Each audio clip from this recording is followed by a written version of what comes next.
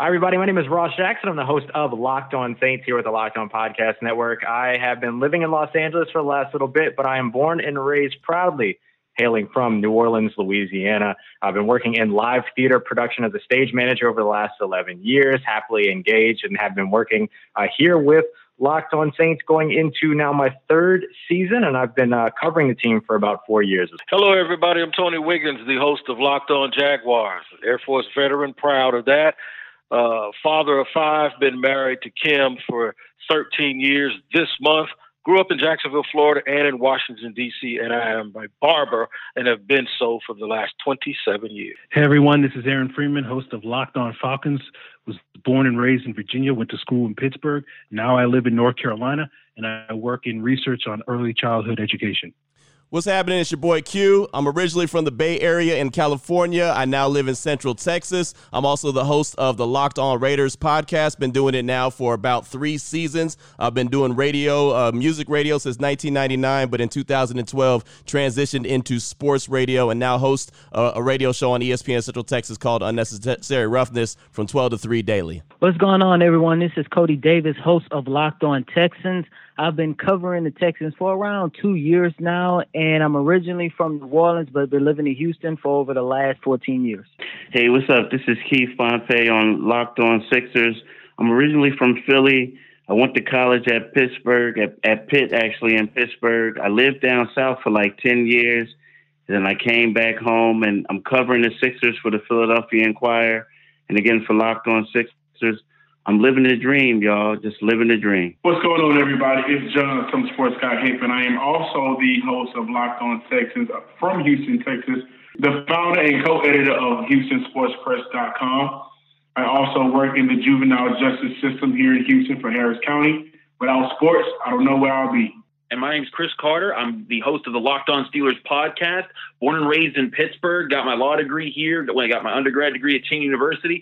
I've been an NFL analyst for the past 5 years, going on, still working in the legal field. But I've been working with the Locked On Steelers podcast for over a year now, and I'm happy to be part of this panel. Over the next 90 minutes, these 7 men will share their stories of what it's like to live as a black man in America. It will be passionate and brutally honest. It's the Locked On Podcast Network Black Lives Matter Roundtable.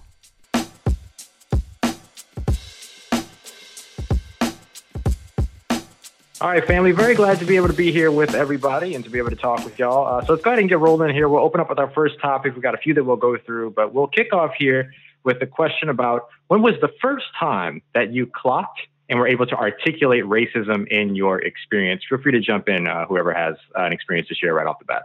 Yeah, that's Tony Wiggins. I'll tell you what, maybe in retrospect, I probably experienced it before I realized it. However, I just know when I was a child living in the inner city and in what would be considered poor neighborhoods, I never felt that the cops were there to protect me. I always thought they were there to get me. And some of that may have been the people around me and their experiences that came to me as a child. But I had white coaches that would come pick me up for practice. So to me, it kind of erased it. So the first time I think I actually experienced it when I realized that, oh, this is something different. I took a job after I graduated high school. I took a job right before I went in the military. And I found myself working. I was the only person in there that was not on work release, right? These prisoners, they were like on work release, and I was the only one that wasn't. And we were working for $2 an hour because they were basically charging you for the food that you ate. Well, I told them I don't want to eat. I want my $4.25 an hour, you know? And when I told him that I had a better job for the last 3 months, that I was going to be a civilian, this guy named Mr. Miller, he looked right at me and said, I thought you were different. You're just like the rest of them. Now, mind you, I'm on my way to the United States Air Force, and he basically told me that I was like those cold-hearted killers that were in the back of the kitchen that were glad to work for $2 an hour. So it kind of broke my heart. Hickman here, some sports guy here with Locked On Texans. I would say the first time that I actually noticed it and was able to recognize it without a soft cloud to land on was actually, I was 22 years old. I was in Beaumont, Texas. We was having a house party, kickback at the time, and we got a little loud. So 2 police officers came, knocked on the door, and they did the regular, the normal. Hey, listen, we need you to, kind of shut it down or keep it quiet. We're getting some complaints. If not, then, if we have to come back, then these are the consequences that are going to have to take place. And at that point, I was okay. There was a 3rd police officer who stormed to my door while yelling, "I'm sick of this," all kind of things. And at that point, he began to try to belittle me, threw shots at me, thinking I was on welfare, I was on housing. He also, at that point, began to reach to his his gun, while he was yelling at me. And the other 2 police officers were sitting there, kind of, and still funny to me, and shocked that he didn't know we already had the conversation. He was still yelling and, claiming that he's been in my house a lot of times. And at that point, I was pissed, to say the least. And so I went back and forth with him, let him know that I wasn't on anything he thought I was. I'll take care of my brother. I'm also in school. He never came to my house. I gave him everything, every fact that he wanted to know, because that was the first time, mind you, I'm in Southeast Texas, that I experienced racism that was so blatant and disrespectful that I wanted to react in the same manner.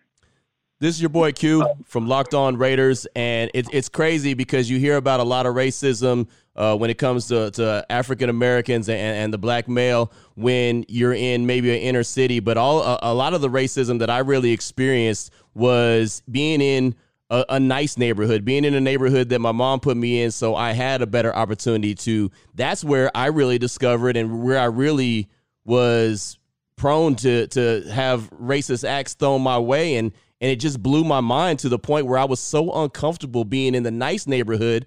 I was yearning to go back to the hood. I was yearning to get to the hood because I felt comfortable being around my own people, because I didn't know the folks that were around me that didn't look like me, what they were thinking about me. And, perfect example is I could be leaving the basketball court with me and my 3 buddies in the car, and all we do is have our sweats on after playing a game of ball and trying to stay warm, and we get pulled over, and all four of us fit the description. And, I'm a young man. I know that my driver's license is straight. I know I don't have anything in the car. I know I haven't done anything illegal. So I'm telling him, like, wait a minute, hold on. We just left the basketball court, and you know this because you were just there while we were there.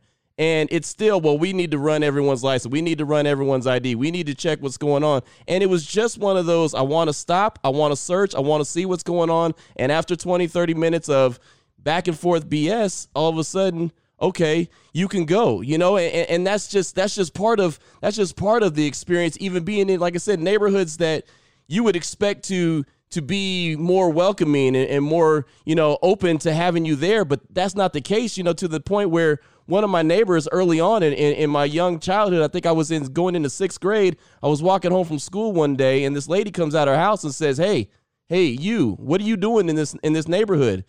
And I said, well, ma'am, I live right there. And she said, no, you guys don't live here. And at the point, I'm in 6th grade, I really don't know who you guys are.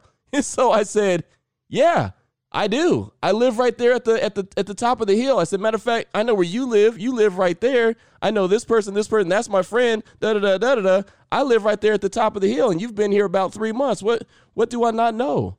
And she said, well, you guys aren't supposed to be in this neighborhood. And then it hit me that she's talking about you guys as just my skin color. And that's when it hit me where I told my mom, like, hey, I don't even feel comfortable being here. You got me in a nice neighborhood, but I don't want to be here. I don't want to be here because these people don't want me here. That should be a feeling that no child ever feels. And that's when I really started to know what time it was. And then obviously as you get older, you start to learn the interactions with the police and how you are supposed to act and what you have to do, which is a conversation that my dad had with me saying, don't ever allow someone to make a decision on your life. And it just made me shake because I didn't think everyone in every family had that same conversation.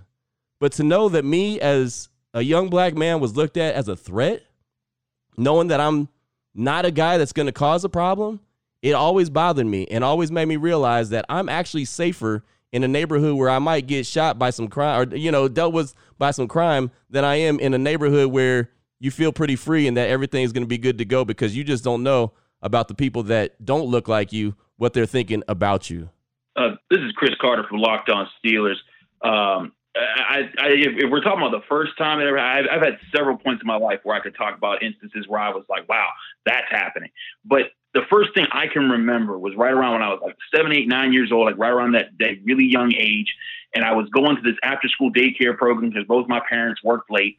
And one of my counselors kept calling me a monkey. And, you know, at first I was like, whatever. My parents taught me to ignore bullying and bad names. But it was at one point where some of the other kids were like, the counselor only calls you a monkey. And that's when it started to click for me. And I was like, well, wait a second. And I said, okay, please stop calling me that. And she refused. She said, no, you look like a monkey, so I'm going to call you a monkey and you don't need to complain about it. And so, you know, that was my first brush with it. But around that same time, I was getting my first ever black homeroom school teacher in elementary school. And Mr. Adams, he recognized how I always had very good grades. I was always really, and there was this scholar program in our elementary school, our Pittsburgh public school program, that sort of elevated you on certain days of the week to different programs that lets you do a little bit of higher education and got you ready for things and taught you skills that would really help you excel in your schooling. And then also it led to other programs that helped push you to get ready for high school, which also helped push you to get ready for eventually for college. And it was sort of a pipeline that really helped you for it. But despite all my good grades, I never was invited to take a test for it, was allowed to even try to get into it. And my parents fought for years to try and get me in, even since I was in the kindergarten and first grade. And it wasn't until I was in the fourth grade when I first had my first ever black homeroom teacher, when he noticed, he's like, why is your son not in these programs? And my parents said, you tell us, because we've been telling this school district for years that this child deserves to be in there with all these other kids that get to go on these special trips and do these special classes. And it wasn't until around that time when I started talking to them about more things that I encountered in my day to day, and then also them telling me about why I wasn't in the scholar program, because I didn't understand it either. All my classmates got to go if they did really well, but I didn't, and I didn't get why. And then over time, him speaking up for me, him advocating for me, allowed me to take the test to get into the program. I aced the test, and then more of my black classmates, they started to get in as well. But these are the kind of things, it impacts us even long before we get to the point where we're adults. We're dealing with it even behind the scenes, and sometimes it just takes an adult speaking out for someone that's able to see what's happening. Yeah, for me, it was one of those things similar to what Q's experienced. Growing up in a white neighborhood, you sort of internalize certain things where it's just like you see certain things as normal. Like you would see a Confederate flag sticker on the back of someone's pickup truck, and you know, okay, like when I'm walking down the street going to or from the bus stop or playing with friends, like I have to cross the street to avoid that person's yard, because if I'm walking too close to their yard, or if I have step in their grass or something like that, then all of a sudden that can become a situation.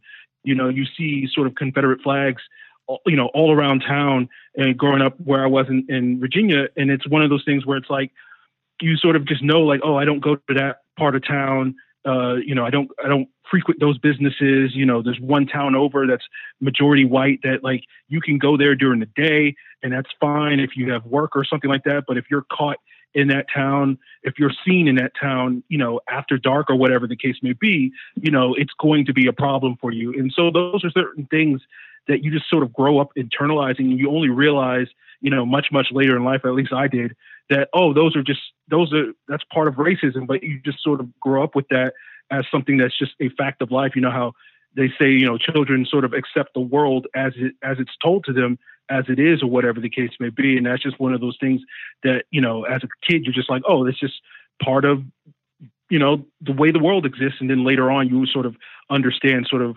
how different that is, and how, you know, a lot of people, you know, around this country don't necessarily have to deal with those things, you know, as a young child.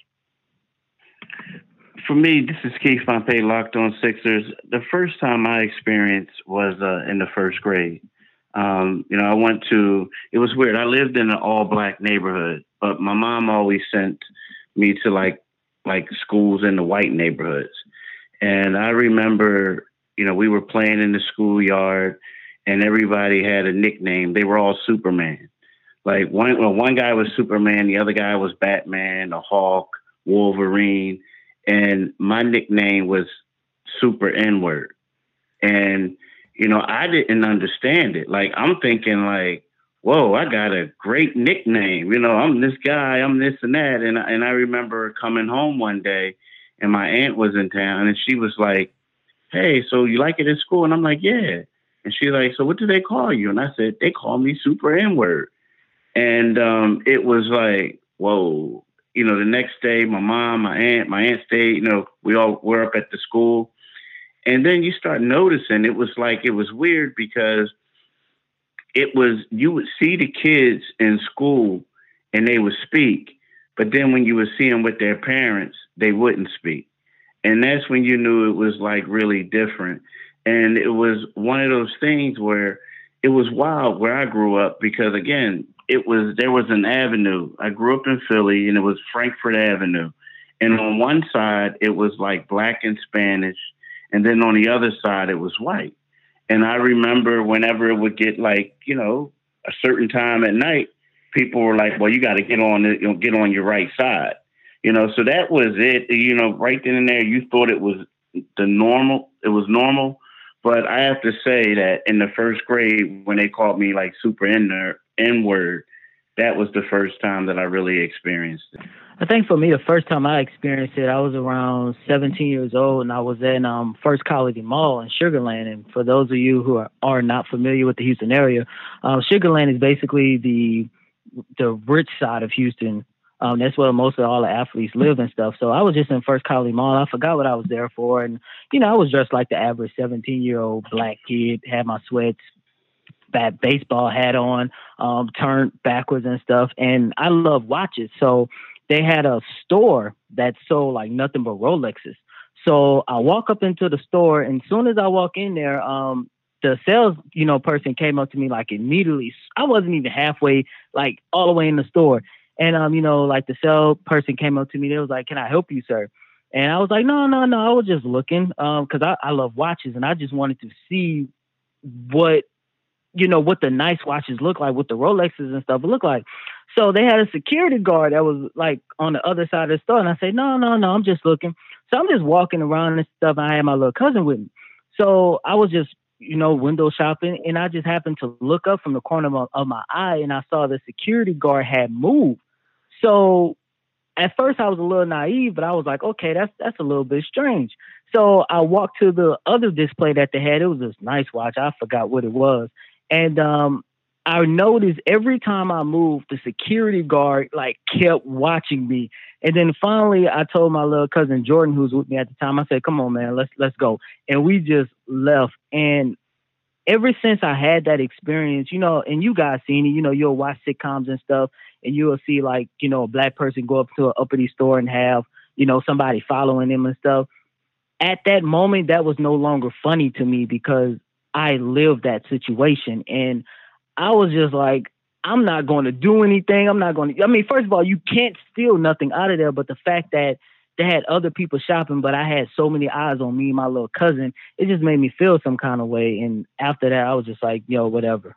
Yeah, that's understandable, man. My story of the first time that I really was able to see it and articulate it is similar to Keith's because it was founded in the N-word in particular. And it was a word that I already knew what it meant by the time that, you know, I was in first grade, which is the sort of like key story. But I grew up in a family that I had white family members, and those white family members would use the word all the time, not in a way of talking about camaraderie amongst themselves, but instead about talking about people that looked like me in a negative way, right? And referring to us. And so I would always hear about like this group of, that group of, these people, like we don't go over there because that's where they live and stuff like that. And then so I was in first grade, and I had a substitute teacher that straight up called me that word in the classroom. And I remember I had such a stupid thing to remember, but when stuff like this happens to you, you remember like certain details. And I had like, you know, like a bag of chips, but instead I had a bag of like small, it was like cotton candy balls. And that's all I was doing. I was just eating my cotton candy balls. And then for whatever reason, the teacher decided that this was a time to refer to Little Ross Jackson as this word. And it stuck with me. I mean, it hit me immediately because I had already been exposed to it so much with the sort of incendiary usage of it in my past that was sort of the moment that I realized like, oh, okay, I don't have to be doing anything. Like I don't have to transgress in any way. I just have to be present in order to make somebody uncomfortable. Wow, man, that's good stuff and heavy stuff from all of you guys. I'm gonna try to push this forward a little bit and it may seem like we're jumping, but we're not. Because one of my pet peeves, I'm actually gonna save it for when Aaron takes the floor, because one of my pet peeves actually is covered in that. But since we're in the middle of all of us trying to find answers, and we have a lot of our non-Black brothers who are with us right now, and what I mean by that is, this is not just about black and white. This is about right and wrong for us. So one of the things that bothers me, and this is with people that I really, really had a lot of respect for, and I see it all over Twitter now, they're actually posting the shooting and the murder rates in Chicago this weekend. It's the what about Chicago aspect. And I see you, Ross. I see Ross's eyes going back, because it actually does get on your nerves, because it's as if there are a group of people that think that we don't give a damn about what happens in Chicago or when a black person kills another black person. And that couldn't be far enough from the truth. Me being a person that is sort of around the inner city a little bit more than some people because of my job and because of some little stuff I do with high school recruiting, it hurts me and pains me to my heart. So first of all, I used to go through this whole spiel about, well, when one black guy shoots another black guy, they go to prison. And then when the cop shoots the black guy, he doesn't go to prison. I stopped doing that. And one of the reasons is this. When your favorite team scores a touchdown, if the quarterback is white and the receiver is black, they don't divide the points. When we win Olympic gold medals, they don't say, well, the gold medal for the dream team goes to the black delegation, and the gold medal for Michael Phelps goes to the white. Our accomplishments are all one. So why aren't our problems everybody's problem? Why do folks look to black people as if I'm in Jacksonville, Florida? I've been to Chicago twice, right? Love their food. I don't know a thing about what's going on in the hood in Chicago. So why do you expect me to be able to go up like I'm just this super Negro and solve Chicago's problems? Chicago's problems are all of our problems. It's not a black thing. If our accomplishments are all ours, so are our problems. When a black kid gets killed anywhere, white people in Ponte Vedra should be upset. When a white kid gets killed somewhere, when 9/11 happened, did we count the bodies and see what color they were? We didn't. So it kind of pisses me off that someone asked me as if I have some intricate knowledge of what is going on in Chicago. I can't solve. That's an us problem. That's not a my problem. And I'll let you guys talk about it. Tony, this is Chris Carter here. I'm so glad you brought that up, because that is my pet peeve as well. When and this comes up every time black people or people that are allies to us bring up police brutality. Someone says, well, what about black on black crime? And they throw up these crime statistics, and we're angry about it. But like you were saying, why has this become a thing? Why is this black on black crime even a statistic when no one talks about white on white crime?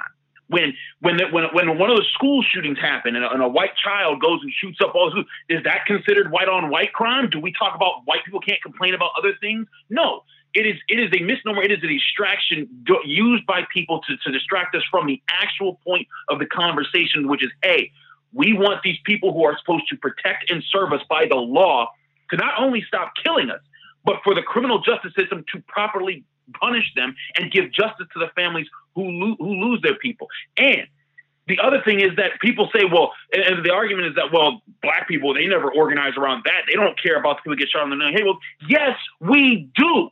I'm sitting here in Pittsburgh this very evening. Just last night, another child got shot in Wilkinsburg, which is one of the black neighborhoods that are just outside of the city. And there's a group called Mad Dads.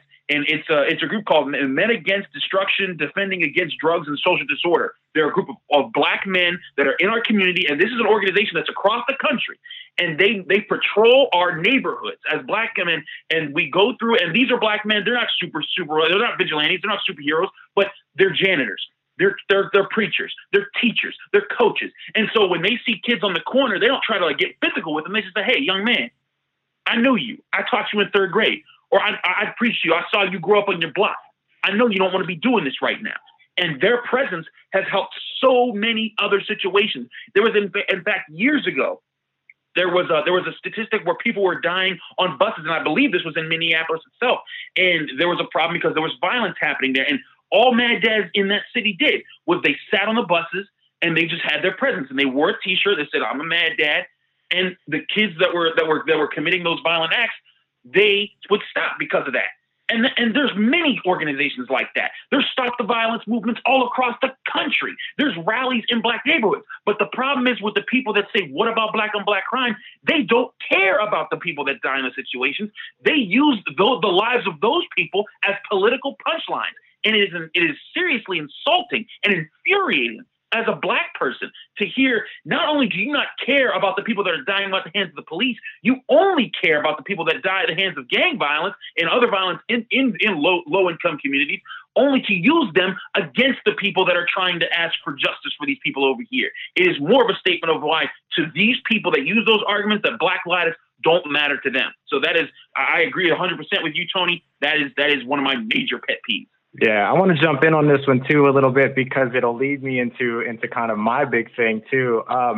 We talk of the white on white crime question and the black on black crime point or narrative and everything like that. It's an interesting thing that always continues to come up at the most opportune time for people that are trying to push that particular narrative. But we never talk about what that mentality actually is, because the fact of the matter is that people commit crimes in the communities in which they live. So why don't we talk then about housing loan discrimination? Why don't we talk about redlining? Why don't we talk about gerrymandering? All those things that push our communities out to these places to where they are food deserts, to where they are desperate for material that are desperate for things. So it's just the weirdest thing to where it's like, okay, and even trying to deflect the actual issue that we should be talking about with an issue that doesn't exist, what you actually do is push a narrative that actually works against you, because here's all these other conversations that we could be talking about based upon what you're trying to push here. And when you do that, and this kind of rolls into sort of my pet peeve or we talk about like microaggression, covert, overt. To me, it's all aggression, right? Period. It's all aggression anyway. And for me, one of the things that I experience a lot in having these conversations is the individualization of the conversation. So if I'm talking to a white person about here's why these things are important to me, which is a conversation I'm perfectly happy to have any times where it's actually a conversation and discourse. I don't really engage in arguments. I ain't got energy for that.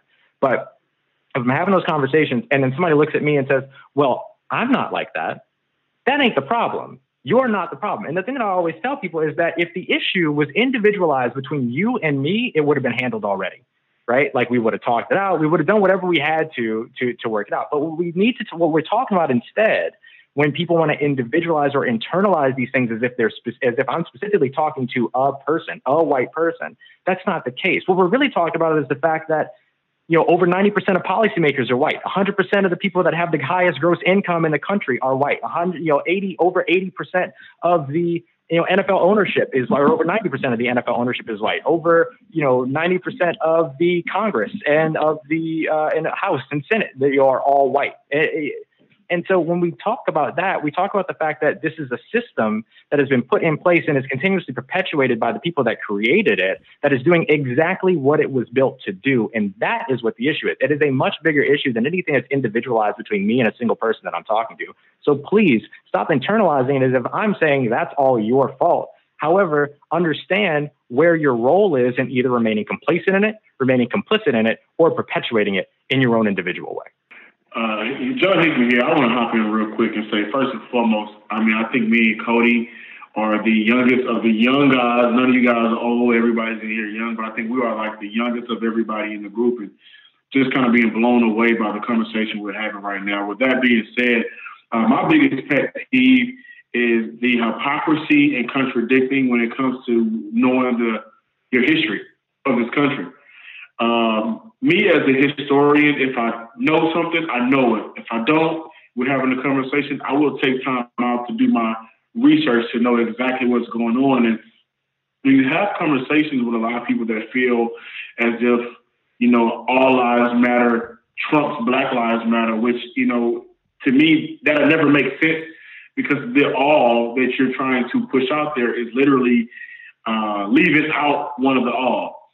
But when it comes to history, we have tried as Black people in America to do everything that was taught since we were able to read books, vote, everything that you guys gave us legally, we've been trying for the longest to do what you told us was the right way. Go to school, go to college, get a business, start a family, do this, do that. And you can live the American dream as well. And the problem that I've had with that for a very long time is when we go through these obstacles, because they are obstacles for us, no matter how you want to look at it, no matter if you grew up in Bel Air or you grew up in the South Side of Houston, we will go through those obstacles because we were born with our skin. And so when we go through these obstacles and things happen and we are mistreated, well, we say, this is what you told us to do. Why can't we do this? And you're not going through it as well. And just looking at how I've been treated in my life and a lot of my brothers, friends, and I consider you guys as brothers and family of Locked On, and the black people in this country, period, whenever we try to say that this is what you guys did, why can't we do it? It's always some hypocrisy going on. It's always contradicting. It's always, you should have did it this way. You should have been quieter. And we've done everything that you put on us to do that's good. And at some point, whenever I have these conversations with everybody that brings up the point that they want to make, they always forget that we've tried everything. And at this point, we can't try anymore to do what you want us to do. We're no longer able to fit in your box that you created for us. Now we're ready to make our own box. Now we're ready to make our own lane and live the life that we have to live, because apparently doing what you told us will only end up for us to getting shot, or we're going to miss out on a business loan when you told us this is the American dream, or we're not going to get the scholarship, or we're going to give you our license and registration the way you told us to do, the way it's been taught to us throughout the entire, history, but we're going to get shot because a wallet is mistaken for a gun. And that's my biggest issue when I talk to people. A lot of times when they continue to push that if you just do it this way, or if you didn't do it this way, or what about this, I stop having those conversations, because it's clear to me that you don't know about the history of our people in this country. And a lot of times I would test them on their history and they don't even know it. I guess my biggest issue is ignorance, right? And the ignorance with Black Lives Matter. This week I've been explaining it a lot to people. I mean, to a point where, I get emotional a little bit over this, because, when I saw the video, it brought back so many memories, and it brings back a lot. I don't know about y'all, but, as a kid growing up, you look at your situation and you're always told that if you work hard, if you do well in school, you can always uplift yourself. But in every level that you go to, like I remember the first time I rode on Pitt's campus. I'm from Philly. I went to school at Pitt, and I remember walking across the street and seeing car doors locked, right? People crossing the other side so they don't see me.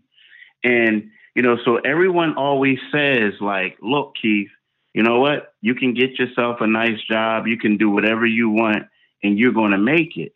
But you're always reminded that you're not on somebody's level, that there's an unlevel playing field. And I remember the first time I live where we live at right now. I'm going to share this with y'all. This is crazy. So one day I'm coming home from a game, and I see this police officer. I'm like, all right, I know he's going to stop me. Here we go. So it's literally right around the corner from the house. I have my media badge on me. He comes up and he says, where you coming from? I'm like, I'm coming from the game. Where you going? I'm going home. Where you live? I live right around the corner. So the guy says, oh, so you covered the game. The game is on your phone, right? And I said, yeah, it's on the phone. You can look at it. Oh, let me see. I never heard of you before. And so, you're looking and you're like, oh, here we go. So I show him, I'm like trying not to get clubbed or anything. So I show him my iPhone, and he looks and he sees my name and he reads a little bit. And then he says, so you live right around the corner, right? I said, yeah. Okay, you could go ahead. So I drive, I make the right, he makes the right. And then he's right behind me, and then I pull in the driveway and he keeps going. And so to me, that's when people need to know that Black lives matter. I mean, that's just an example. Because, see, people look at us and they'll say, you know, you guys have podcasts, you guys do various things, everything is cool. No, it's not. And see, the thing about it is like, not only as a man, but as a Black man, you have to keep your face right. You know, you have to be strong and this and that. But then there's always those one times where, not saying you don't feel less of a man, but you have to put up with more stuff than anyone else. And you know why you're going through it. You know what I mean? Now, if it was one of those things where you say to yourself, like, look, dude, you're going to stop disrespecting me, and you act this way, then you know what the outcome is going to be. And if we could look at television, you saw in Buffalo when they shoved that older gentleman, they said he tripped. You saw the other stuff where like, we know my man was choking, like the guy choked him out with his knee. They saying he died from another reason. So it's one of those things. These are things on video, but we're talking about us, and it's just a cop and no one else around. So that's why I want people to know, like, look, it's different. Now, when y'all say all lives matter, of course all lives matter. But what we're telling y'all is our lives matter too. And some people don't want to hear it, but that's just how it is.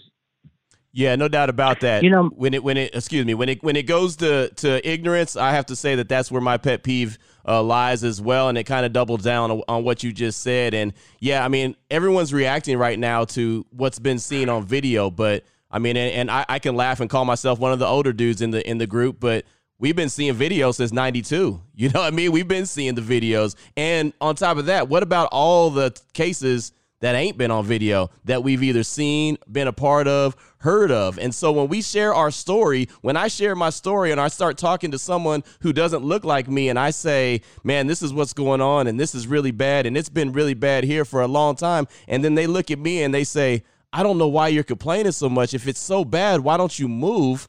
I just laugh. You know, I mean, I just laugh and I was like, okay, so I'm just supposed to get up and move every time something is bad. I mean, if that was the case, I'd have moved around the country my whole life. You know, at some point, you got to stay and fight, right? And that's what we're seeing right now in the country is we're seeing folks staying and fighting and saying, you know, what the hell with this? I'm not going to keep on moving and keep my mouth shut and turn the other cheek, because a lot of times I'll practice that. I'll say, you know what? It's okay. I know how that dude thinks. I know how that dude acts. As long as I know, it'll be all right. That's what I say all the time. As long as I know, then it'll be all right, because I can find a way to maintain. But the problem is 18-year-old me can't find a way to maintain. 17-year-old me or any of our children can't find ways to maintain because they don't know any better. They're going to wonder what the hell's going on. And so that's where my concern comes in the most, why I say, hey, man, this is something that we need to get a grip on, and we need to figure out how we can turn the corner on this, because 43-year-old Q is going to be fine, but is 16, 17-year-old Q going to be fine? That's what I'm worried about. You know what I mean? And so that's when we start talking and we have these sessions and these forums, and that's why this roundtable we're having tonight is so great, because I think we're all in the same understanding that, hey, man, this is something that's been going on. This needs to be heard without someone saying, well, if you got it so bad, then why don't you just quit? Or why don't you just leave? Or why don't you just go somewhere else? You guys are over-exaggerating. Just shut up and listen, because this is a real problem. It's really going on. You know, for me, the biggest pet peeve is when you take a look at the news, it's the narrative that's around someone who is Caucasian versus an African-American male. And what I mean by that is when you have a story of a white male who goes up and kills 17, 18 people, whatever the number might be, they commit a mass murderer. The narrative surrounding them once they capture them is, oh, they had mental issues. Oh, their father wasn't around. Or, you know, his mother didn't show him love. And they try to make you feel sorry for this individual. For example, Dylan Root. Why in the hell would you want to try to make someone sorry for this guy who just walked up in a church and just kill people for no apparent reason? But then when you take a look at a situation like Eric Gardner or even George Floyd, what this just happened with, when it's them who get killed for no apparent reason, it's not a sad story where, they lost their life or nothing. Oh, it's, they had X amount of criminal backgrounds, or, they was high on something. I read an article talking about George Floyd had the coronavirus. That's part of the reason why he died. I'm looking at that topic like, what in the hell do that have to do with what we saw on video? And that bugs me the most, because I'm like, you telling me if I'm a white male, not only can I go and kill people for no apparent reason, I'm going to get arrested easily. They probably going to take me to Burger King or feed me. I'm going to live off of American citizen taxes, and I could be able to live my life with people taking care of me, versus if I'm a black man, and let's say if I'm selling cigarettes on the corner, like in the case of Eric Garner, I could lose my life. And the one thing that pisses me off the most, and to be honest with you guys, I have not seen the George Floyd video, because the one video that really messed me up, and we was in college, and John can tell you, is the Eric Garner situation. And when I found out that you have a guy in George Floyd who was saying, "I can't breathe," the same damn words that Eric Garner said back in 2014, why in the hell did that not ring a bell to you? And it's just frustrating, man. That's the biggest pet peeve, or one of my biggest pet peeves, is the fact that you look on the national news and there's a different narrative between the white guy versus the black guy. I can kill 17 people and I'm gonna be all right, but I just got mental issues. But if I run a stop sign, all of a sudden I have like a whole record and I deserve to die. All right. Well, the next topic that I'd like to bring up is the importance of black people in media. And right now, and I mentioned at the top of the show that I work for ESPN Central Texas, and I'm blessed to be in that position. But it's so crazy when you look across the landscape of sports and you look across the landscape of journalism, how much more difficult it is for someone who looks like me to get into that position. You're right. And me being a barber, and then me going to terrestrial radio, which I was on the flagship station of the Jaguars for 5 years in midday. And they had other African Americans working there, but they were doing specialty shows and stuff like that. You carry a tremendous burden, especially when kneeling happens, because what happens is now you got to speak for everybody. Mm-hmm. You have to be that one voice, and that pressure never really came from management. But the pressure comes from your upbringing.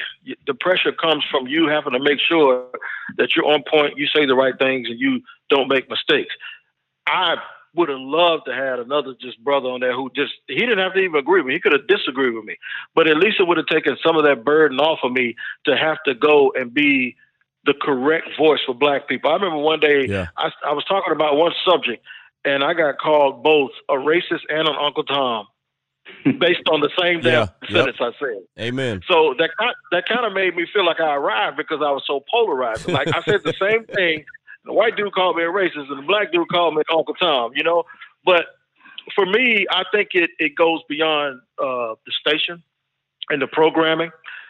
You notice, just like with this Black Lives Matter thing, one of the things that I noticed are people that 4 years ago that would have never thought to have marched or worn a shirt. The Jaguars wore Black Lives Matter shirts. The coaches and management wore shirts with players, and they'd have never done that 4 years ago. I think, and I'm not saying that they're not genuine, because I would not, cast aspersions on them like that, because I do think it's genuine. But I also think they believe it's okay now.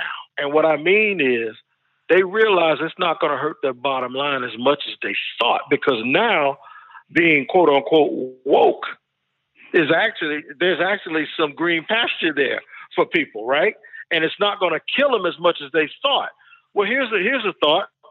Shad Khan, the owner of the Jaguars, he's starting a Black News Network. I don't know the name of it. I don't even know if I said it correctly. But does that mean that all you're going to see is black people? No, you might see the young version of Scott Van Pelt on there, just like you don't see all black people on First Take, but that's all Stephen A., right? So what's going to happen is people will realize, wait a minute, from a programming perspective, we can have this Breakfast Club type sports station where it's hip hop and jazz centric, and then we can have some white people on too. And white people, if they want to work there, they can work there too. But we don't have to look at blacks as a niche, or we got one, or we need this one guy to be a voice. We can actually attack it as programming, and then they can make money off of that too. So I think it goes beyond the individual station.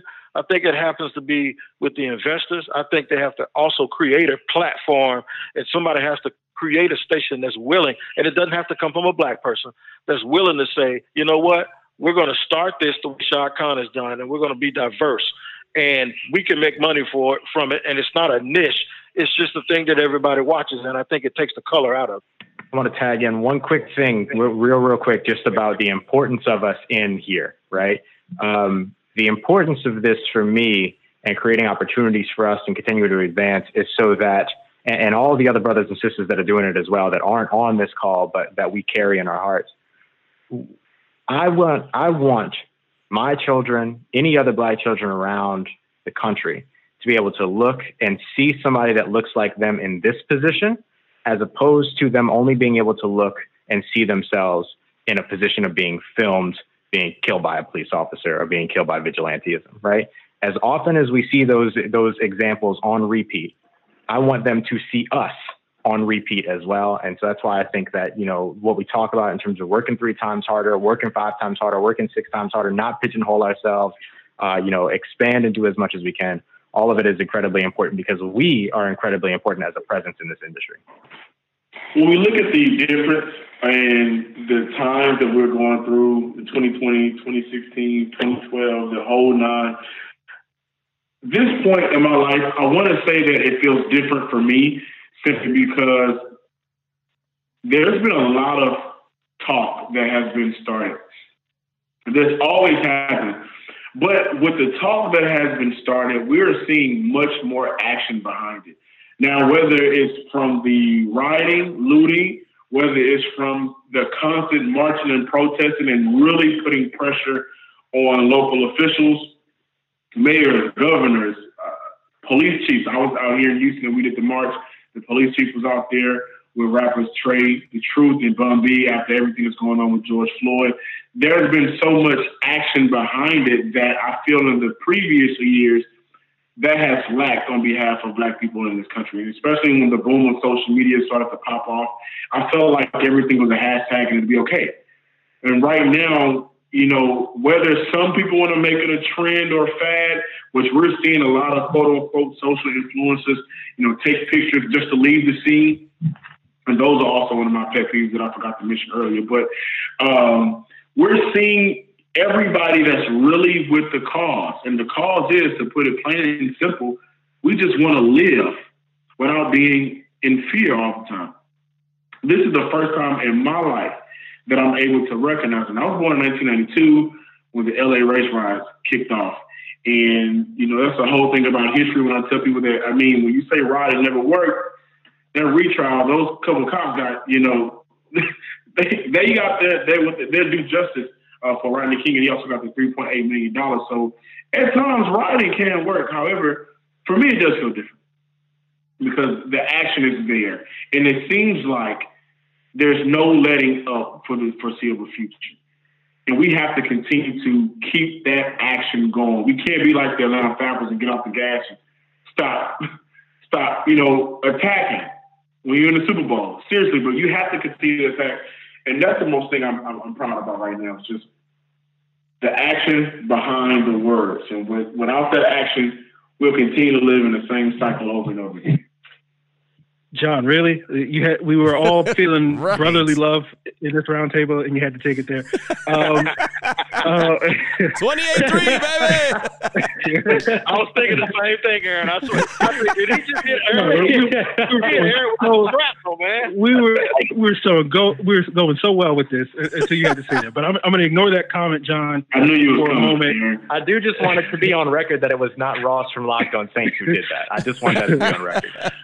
But, for me, when we talk about sort of why this is different, like for me, at least on a personal level, like it's not different in the sense of like my anger about the death of George Floyd or Ahmaud Arbery or Breonna Taylor or any of the people that have sort of died at the hands of racists and police recently. It's not any different than my anger over Eric Garner or Michael Brown or Philando Castile or Alton Sterling or anybody over the last, 6-7 years, or, going back even further than that. Probably a week doesn't go by where I think about, Emmett Till or something like that happened, 60 years ago. So on a personal level, it doesn't feel different in that way. But I think certainly on a nationwide level, it certainly does feel different. And I think one of the reasons why it may feel differently this time is because of the COVID-19, is because we have sports being canceled. And people, it's not to sit here and diminish what we do, but oftentimes what we do talking about sports is talking about a thing that's entertainment. That's talking about a thing that's a distraction to the real issues that go on in day-to-day life. And instead of spending our, this first week of June or late May talking about the NBA finals or the NBA playoffs or the Stanley Cup or, who was the top rookie at NFL minicamp this past week or something like that. Now, all of that is sort of wiped clean, and now people can be focused on this topic.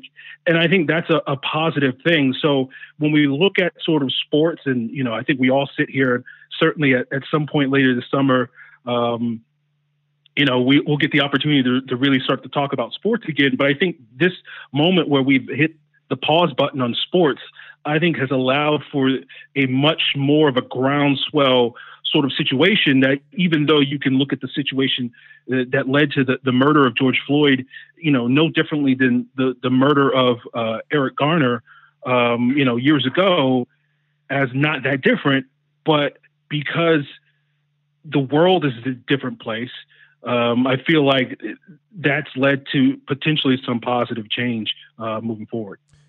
Yeah, it's definitely different. It's way different. And it's one of those things that really blew my mind when all this really kicked off, because I kept asking that question, why is this different? Like I said, man, I remember 92. I remember Rodney King. I remember all the videos that we've seen and all the people that have gotten off and gotten away with things. I mean, we saw a guy who wasn't even really a security guard get away with killing Trayvon Martin. I mean, we saw everything. And it always bothers me because as a father, I keep saying that I can't protect my son when he goes out in the streets. I can protect him and teach and preach to him all I want about, hey, you and me, we look like someone who cannot afford to make a wrong move or jump the wrong direction or reach for something. You have to be on your A game. You have to be as careful as possible at everything you do. But I can't, I can't just stand over and hover over them all the time. And so to see all this reaction across the country, I mean, if you're looking for a silver lining, I feel like it's positive that these conversations are being had. And I feel like going back to another topic that we had earlier about the fact that, people are speaking out that normally wouldn't speak out. And that's encouraging. Now, again, the conversation has to continue and the action needs to continue to build so this can grow. But I'm thinking because COVID-19 has a lot to do with it, sports not being there, people cooped up, people, politically mad at the president. I mean, there's a lot of different reasons I think that are going into the fact why this is being talked about and being noticed and such a big, I don't want to say big deal because it's always a big deal, but it's such a big deal worldwide right now. It's just, it's kind of a little bit of everything. Everything is really just put together and people are frustrated to the point. And I never thought this, and guys, you can correct me if I'm wrong. I never thought we'd get to a point where people would say, see, that's why Cap was kneeling. That's why Cap was kneeling. And people agreeing with that. You know what I mean? Like Cap talking and Cap kneeling was almost a bad word if you say it on the radio, because all of a sudden everyone wants to come for your head. Like was said earlier, you're either Uncle Tom or you're a racist. If you had Cap's back, you were racist. If you were if you didn't, if say, hey, I wouldn't have kneeled, then you're an Uncle Tom. I mean, it's so unbelievable. But right now, I feel like at least the conversation is being had and it's being heard. Where a lot of times it's just talk, and people shut down and don't listen. I feel like now people are listening, and that, if you could find a positive, that would be it. When we talk about how does this feel different, those of you who are familiar with Texas and the roots of Southern pride, I don't know if you're familiar with Vidor, Texas. Vidor, Texas, who Coty and I were down the street from, and I pass through Vidor, Texas all the time. I even have to go to the court down there, had a peaceful protest and rally for George Floyd. When the news first came out, every Lamar student, everybody that I know from Beaumont literally said, oh, nobody's going to this. And when it actually happened and people were on record talking about, white people in Vidor talking about what's going on, for the first time I could say, well, I think change is really being sparked because it's Viter, Texas. And the history behind Viter is pretty dark when it comes to Black people. Well, another thing I think that makes this different is, you guys are talking about the timing. And one thing that really struck to me was when I heard attorney Carl Douglas, and he's a longtime expert in talking about police brutality and fighting against it. But he was on ESPN radio last week talking about how the country saw this man narrate his own death. And this also coming off of the heels of Breonna Taylor and Ahmaud Arbery. And when you hear this man, he called out for his mother. He called out, he begged for his life as he died. And like Coty was saying earlier, this is not the first time we've heard that. We heard that with Eric Garner. He said, "I can't breathe," as he was being brought down to the ground and continued to be choked while he was not a threat. And we see this again. And for years, people have been saying Black Lives Matter. I think the organization is over 7 years old now. And we saw Colin Kaepernick, take a knee for this. We've seen people say this for years. And I think this moment where anyone, it doesn't matter if you for your whole life thought that racism wasn't an issue and you saw that and you saw someone, I think that touched more people because we've seen people die on camera before. We've seen it happen several times now, and a lot of people not care. But we haven't seen a man cry out like that. And I think that reached a lot more people. But what we need not forget about this situation is that it has the attention of the world, but this is much bigger than just Black Lives Matter. That is the tip of the iceberg. That is the baseline. That is congratulations, you made it to the start of the race here.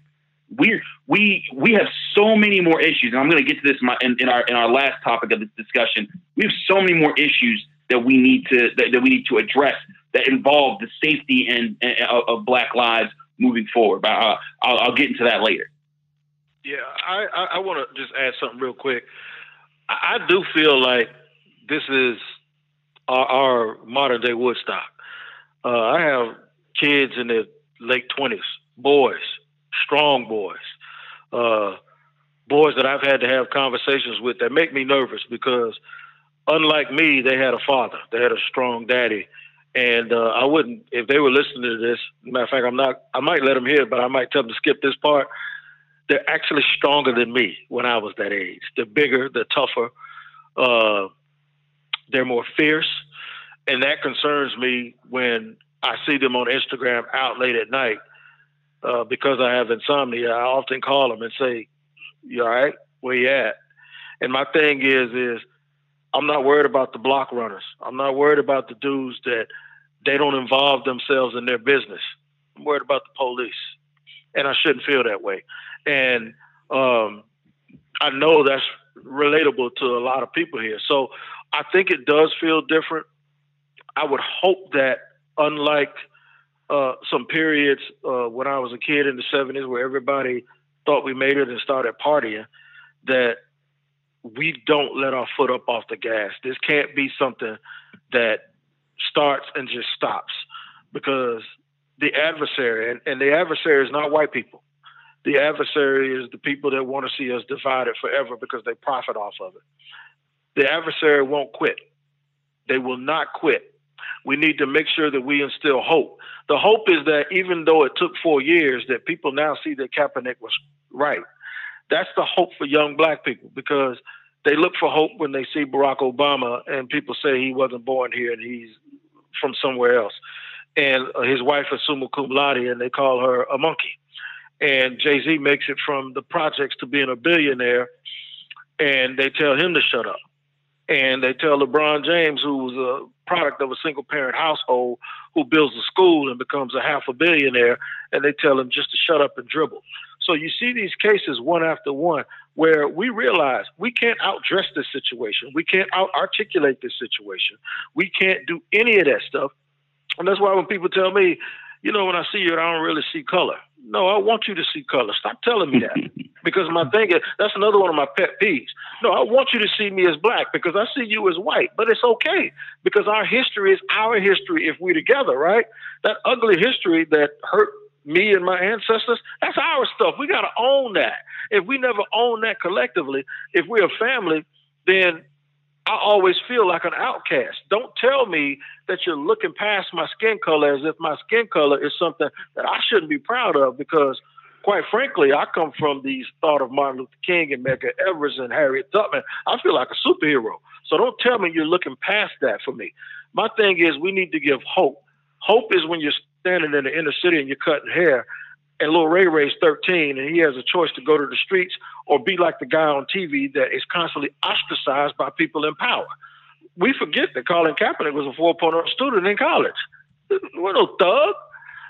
And by the way, them calling those kids that's marching here in Jacksonville is a march tomorrow. Those kids are Black Lives Matter. When they call them terrorists and thugs, they're college students.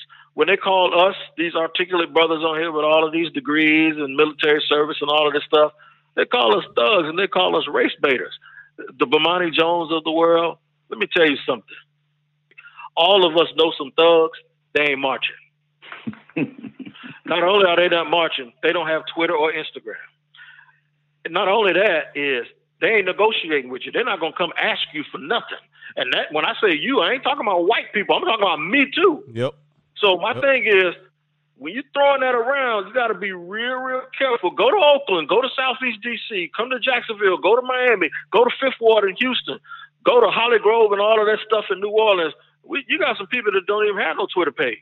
They ain't worried about marching, and y'all calling us thugs, and that's the problem. Too many times law enforcement and people of authority look at us because we're a vocal group as a threat. And we might be a threat to them because those other people don't care.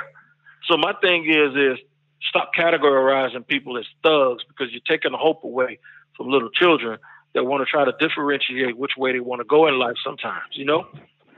And I think the most important thing with that is you can't sit here and say, I hate this, is my pet peeve as well, or you're not like the rest of them, or you're not like the other ones. And then when we call for whether it's defunding of police or retraining of police officers, you can't say, well, all police officers are not like that, because just like you see some of us on whatever you see on social media, TV, whatever, acting a certain way, we have proof that they are killing us, getting off scot-free. And this goes back to the hypocrisy, or don't say that about us, and then when we spit it back at you, wait a minute, whoa. You're going too far. I think right now in 2020, when we've seen segregation, we've seen lynches, we've seen crosses being burned on people's yards, we've been past too far for a very long time now. And it won't change without reform, and that's reform of everybody across the entire board to get this right. You know, the question, does this feel different? It's to me, it's kind of a tricky situation, because, I mean, look at the world right now. I mean, basically the world is still at a standstill due to the virus that woke everybody's eyes up. I'm praying that this is different and that we can finally, you know, something can really come about this, some kind of change. But my only thought is 6 months from now, what's going to happen? Because 6 months from now, we're going to have the NFL, the NBA, possibly baseball, and a presidential election, a big presidential election, my ad. I don't want this for people to just go on about their life, and then next thing you know, who we are a year later, and there's somebody else named with a hashtag, and we basically got to start from square one. I just hope that the people that we are seeing that are finally speaking out, the ones who now understand why Kaepernick took that knee, the people who now understand the full meaning of Black Lives Matter, I hope that when they say that they understand and that now they want to march with us, they want to fight with us, that they're doing it because they're sincere about it, not because it's the right thing to say right now, versus when everything tried to go back to normal 6 months from now, you know, it's just going to be a thing of a past. And then, like I say, next thing you know, it's going to be 2021. There's going to be another Black African-American male or female name hashtag, and we feel like we back at square one again. You know what, Coty? When I feel like you a little bit, right? Initially, I was like, you know, 3 months are going to pass, people are going to go back to work, and people are going to forget about George Floyd. That was my initial response. Like, everyone's asking me about it at work. They don't care. But to be honest with you now, I think it's going to change. when you have people all over Europe marching, and you have people in New Zealand marching, and like some of these places where people are marching at, yeah, they all look united on television, but they have their issues too. So I think that what this stuff is happening with George Floyd is opening it up for everyone. And I'm going to be honest with you. Think about it in the past. Do you think, honestly, 10 years ago, we would be all on here doing a podcast? You know, like, this podcast isn't just for our people. It's for everyone. People are going to sit here and they're going to listen to this. And it used to always be our problem. Like, yeah, another black guy died. That we ain't got nothing to do with that. That's dumb. You know what I mean? And I think now, initially I used to get upset because I'm like, man, why is my white neighbor calling me now saying, hey, man, I'm sorry. I mean, I had a high school guy apologize to me today over something that I don't even remember, right? But it's to a point where I think people are starting to see it and they're starting to realize that stuff is bad. And as much as the president, you know, is trying to be divisive, I think people look at it. They see how he's like running over protesters. They see how people are getting knocked down. But I honestly, when we got the world, you have the entire world out there protesting. I think that it is going to create an avenue or create a platform for it to change. But I didn't feel that way 2 weeks ago, but I feel that way now.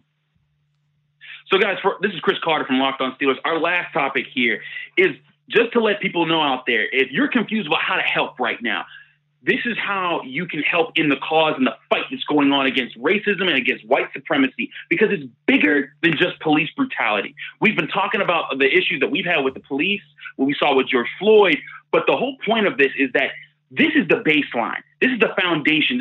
We want our lives to simply just matter enough so that when you see us die on camera, that they matter to someone else. But that is the tip of the iceberg in this conversation, because there are numerous other areas. I mean, and we can go on, we can do 3,000 shows about all the different areas where black people suffer at a rate that is higher than other people in this country. And in some cases, higher than any other group of people in this country, whether it comes from housing discrimination and gentrification, like how Ross was touching on earlier in this show. And we look at employment rates and how even when President Trump was saying during his administration that black unemployment rates were at the lowest they are in history, he neglected to say that was also at that time still double of what white unemployment was at that time. And even now, we're seeing COVID-19 unemployment rates skyrocketed this month. They said the month of May from the month of April was the first time we didn't see the national unemployment rate rise when you looked at the majority of Americans. But the one group of people that it still rose for was black Americans. That's because there's still issues of racism, of disparate impact, of things where you look at employment discrimination, things that you can impact every day. And this message is to everyone listening who's thinking like, man, I don't know how to stop police brutality. I don't know if I can't be Batman and just find it the next time a cop is being bad. But what you can do is when you're sitting in your office and you see it and you're in your company and you know that there's a black person that's been working in your company for 10 years and, you know, a black woman's been sitting there and she's been dedicated to her job and there's a promotion on the line, and she gets passed over for a person who's been working there for 2 years and doesn't do nearly half as much work as she does, you can speak up in those moments. A perfect example of how racism is impacting in so many facets of our lives. In the very coverage of the protests right now here in Pittsburgh is a perfect example. At the Pittsburgh Post-Gazette, which is a legendary newspaper in our city, it has covered some of the worst times and the best times and brought so much insight. But right now it has changed direction, and it is going in a direction that is silencing black voices. Alexis Johnson, a black woman who is a journalist in our city, was doing a great job covering the protests. But on her Twitter, she let out a sarcastic tweet where she showed pictures of Pittsburgh looking like it's damaged and destroyed and trashed everywhere. And she said, look at what the looters did. Oh, wait, no, that's not looters. That was the Kenny Chesney concert here in Pittsburgh. Because every year when Kenny Chesney comes, if you're from Pittsburgh, you know people trash the city and it's disgusting and it costs hundreds of thousands of dollars to clean up. But on top of all that, what happened was the Pittsburgh Post-Gazette pulled her from being able to cover the protests. And then when the union realized this, when the union of writers at the Pittsburgh Post-Gazette realized this, they all tweeted out the exact same thing in solidarity to say, we stand with Alexis. And if you want to see this for yourself, look up the hashtag, I stand with Alexis.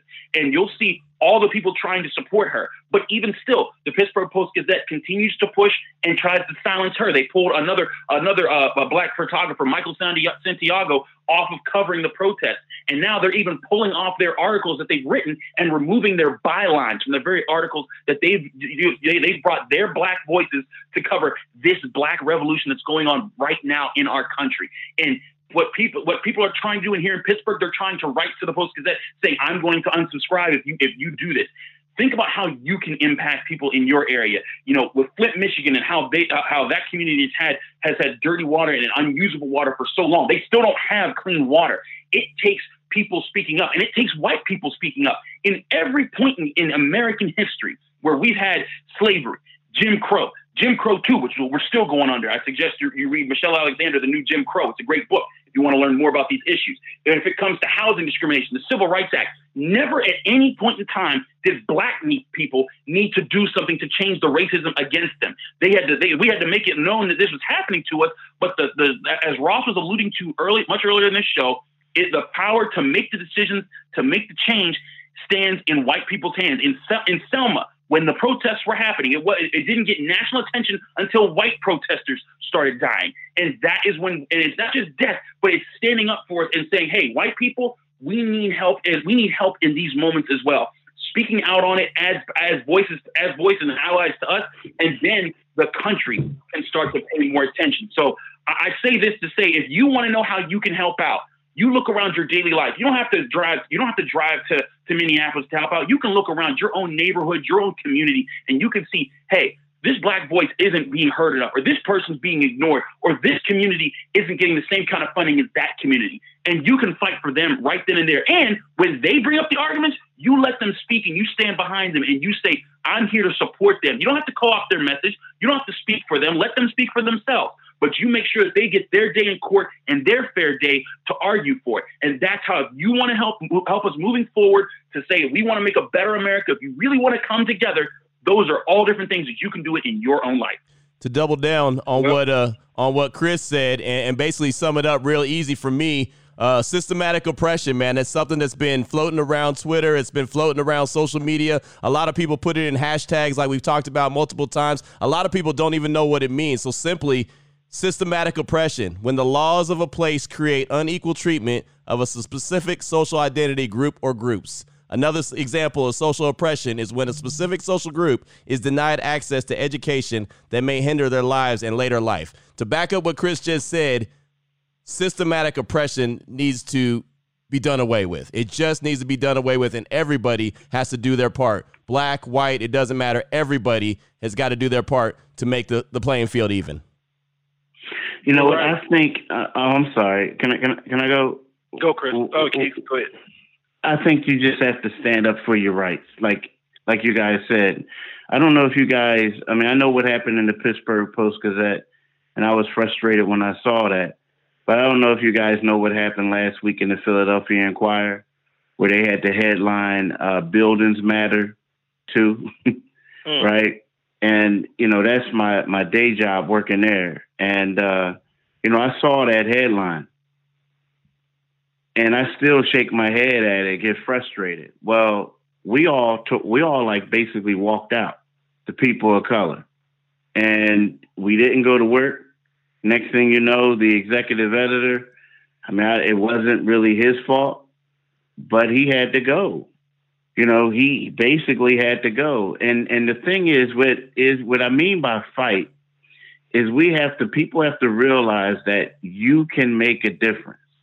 Before, there was always a time, and we always thought like, man, it's just going to be me. Maybe I can't make a difference. And some people can conform to things, but you have to fight. You have to fight. I mean, because it's not just for you. It's for the people in your community who can't fight. You know what I mean? Like, we look at it. A lot of times we have people, like you said, the thugs ain't out there marching.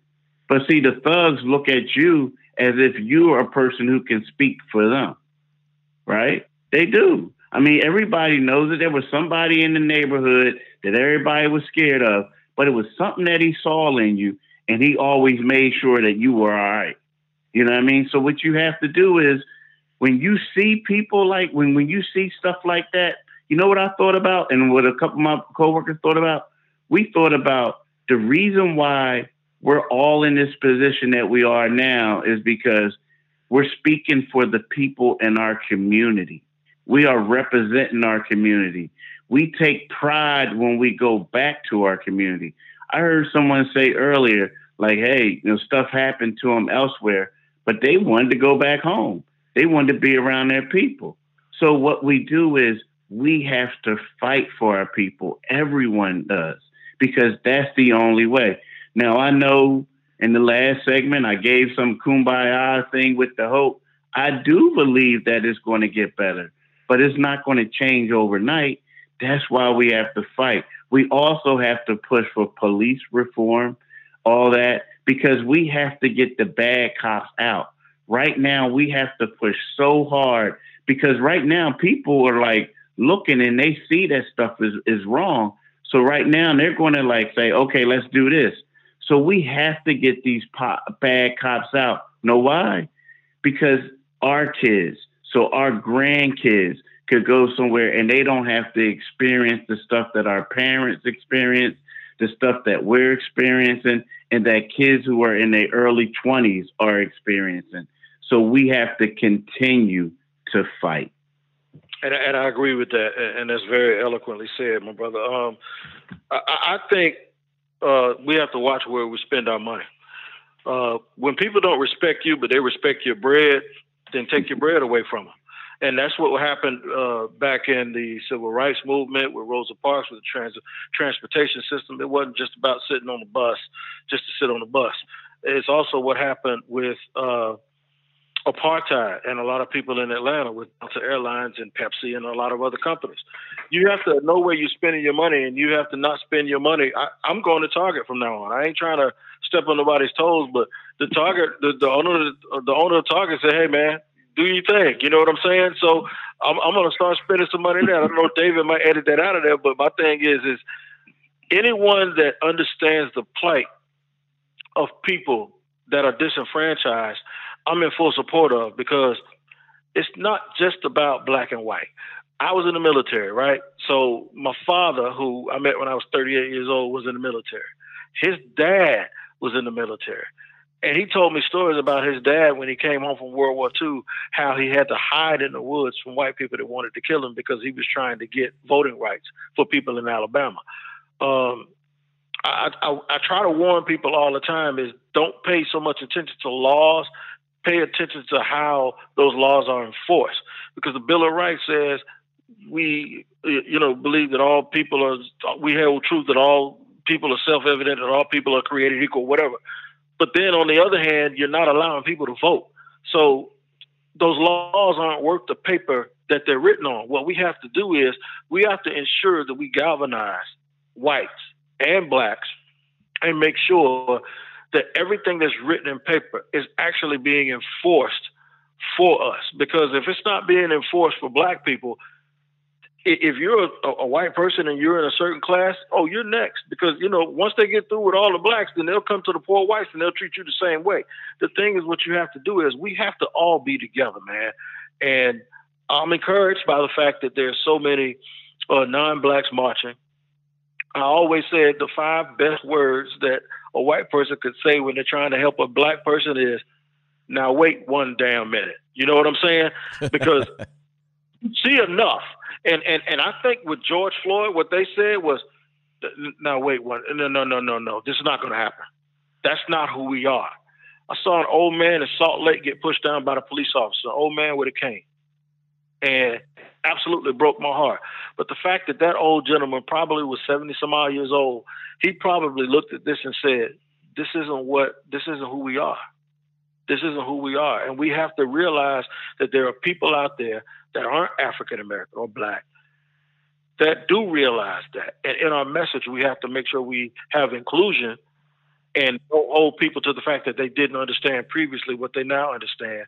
We got to bring them all in, man, and that's the only way we're going to be able to fix it.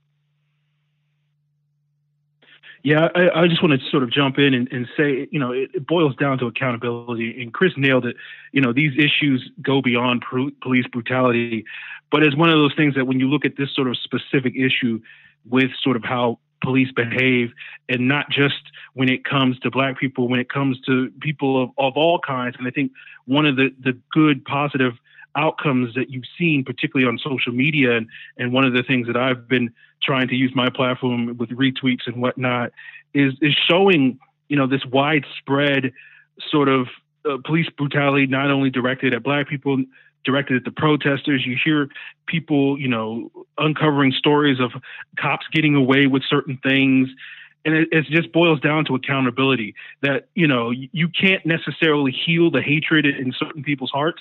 But it is one of those things where, at least when it comes to these police and their actions, I think a lot of it is that they know that they can operate without impunity, and like they're not going to be punished for it. I saw a story about a girl from New York a couple of years ago that was pulled over and she was raped by 2 cops.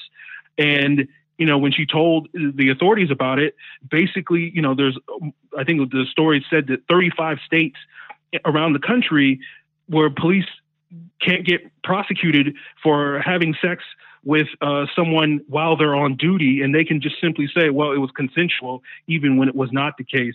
And it's these sorts of things, these sorts of behaviors that police are able to get away with, and they know that they can, Derek Chauvin can step on George Floyd's neck, and he knows he's not going to get punished for it.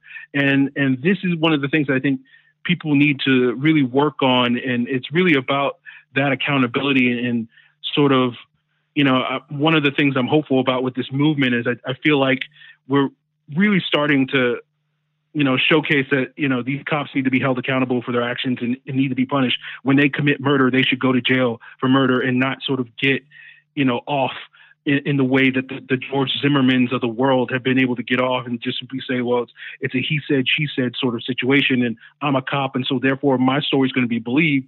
And, we've talked about it already, but, that's one of the benefits of everybody having camera phone where, the video doesn't necessarily lie when those words can lie. So I think that's a big part of it. And I think that's something that people need to continue to strive for, which holding not only the police, but, their city governments, their state governments, their national governments accountable and find ways, whether it's, voting, whether it's, as Tony said, boycotting certain things, find ways to hold these companies and these entities and these institutions accountable for their misdeeds. When you talk about the police, and this will be real quick, when you talk about the police, that is a industry where 98% isn't good enough. 95% isn't good enough. Even though we look at 95%, we'll look at a pass completion rate and say, that's great. That's a great day at the office. When you're a police officer, you can't be 98% good. You need the police force to be 100% good. So going back to the statement of you got to get the bad cops out of there, you got to find a way to wrest them through the system and get them out of there so our kids and our grandkids have an opportunity and a chance. They are in a business where they have to be 100%.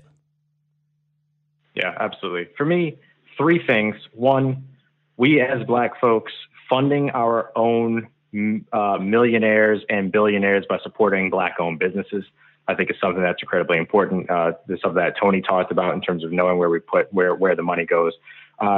Just to point out that when people talk about defunding the police, it doesn't mean taking all of the money away from the police. It means redirecting a large amount of those funds so that instead of punishing crimes, we are proactively engaging in ways to prevent crimes. So finding ways to do that to where we're taking, Los Angeles has a $3 billion police operations budget that they just took $100 to $150 million from, less, around 3% or so, but a humongous budget towards policing communities instead of putting that money toward after school programs, putting that money toward providing homeless people with shelter and with homes and with abilities for rehabilitation, instead of putting that towards mental health and advocating in favor of people getting the help that they need. So those things could be sort of addressed in a preventative measure as opposed to funding the reactionary measure that is the police and adjusting how it is and what types of things they what they react to, what they come for. I mean, if it's a mental health crisis, I don't need a sheriff showing up to my place. I need somebody that's trained to deal with that. And then the last and third thing is just we've talked a lot about accountability, but understanding, and this is something that doesn't exist in our culture right now, that those police officers who wield weapons, who wield power and have not only prescribed power, but also ontological power that they're born with, that they should be held to a higher standard than that of civilians, right? There's a reason why the military has rules of engagement. There's a reason why the military has things like the Uniform Code of Military Justice, right? To where there is a standard and a separate lift of accountability. You know, if the NFL can hold its own players accountable in its own way, separate from the law, why can't our criminal justice system do the same when it comes to the police? Or why can't our police system do that same thing? Those are three things that stick out to me that would cast long-term change and would save a lot of lives.